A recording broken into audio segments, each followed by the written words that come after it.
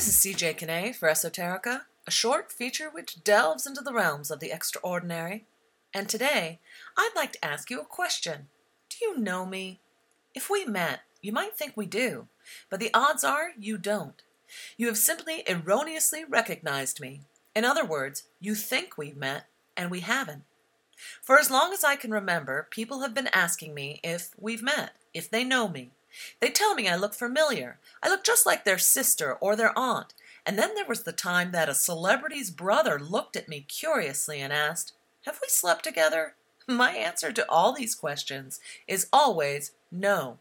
But this erroneous recognition phenomena is so common in my life that I've often considered having business cards printed with just this one single sentence: "You do not know me." Why does this occur? Are those who think they recognize me part of some secret multidimensional group that I meet with in spirit as we all sleep? Have we been abducted by aliens together? Are we part of the same soul group, having incarnated on Earth and elsewhere, together century after millennia after era after epoch? Why do random people frequently think they know me? So recently, after being asked by a clerk at Home Depot if we'd met, because I of course looked so familiar, I finally decided to try and figure this out, and I Googled it. As it turns out, other people also experience this phenomena, and I even found a page where a few often erroneously recognized people had posted. Someone named Raven said she is erroneously recognized about 3 times a week, way more than I am. Brian the girl says it happens to her at least once a week. She thinks she has a common countenance on which people can project the faces they know. Dana says she walked into a bar on vacation and a woman she'd never met started screaming at her, thinking, of course, that she was someone else.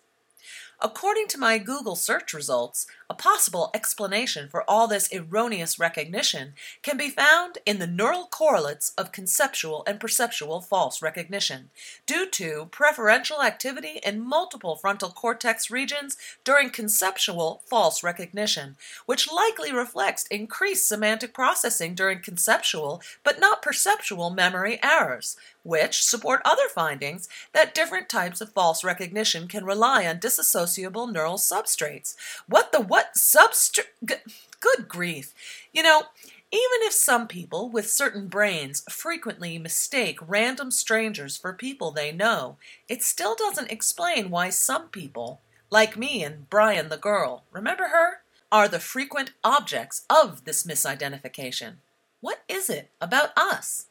Perhaps I and my oft erroneously recognized colleagues are part of a large group of multi-doppelgangers.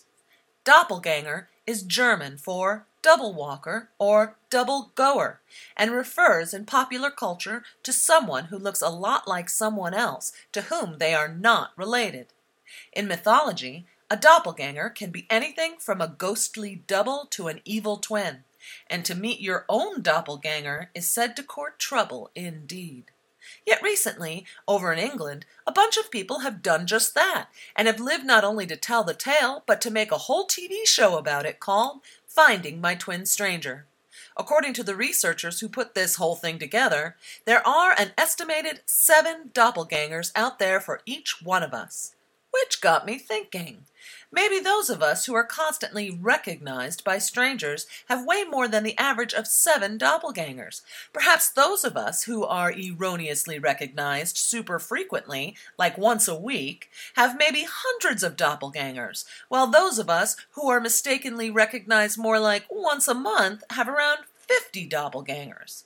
And if so, I will finally have an explanation for why, when you and I are at the market together tomorrow, and you ask me if we've ever met, I will be able to say with full confidence, "Ah yes, you've obviously mistaken me for one of my many delightful doppelgangers." Which, while possibly inaccurate, is certainly more fun than saying for the 4,000th time, "No, we haven't met."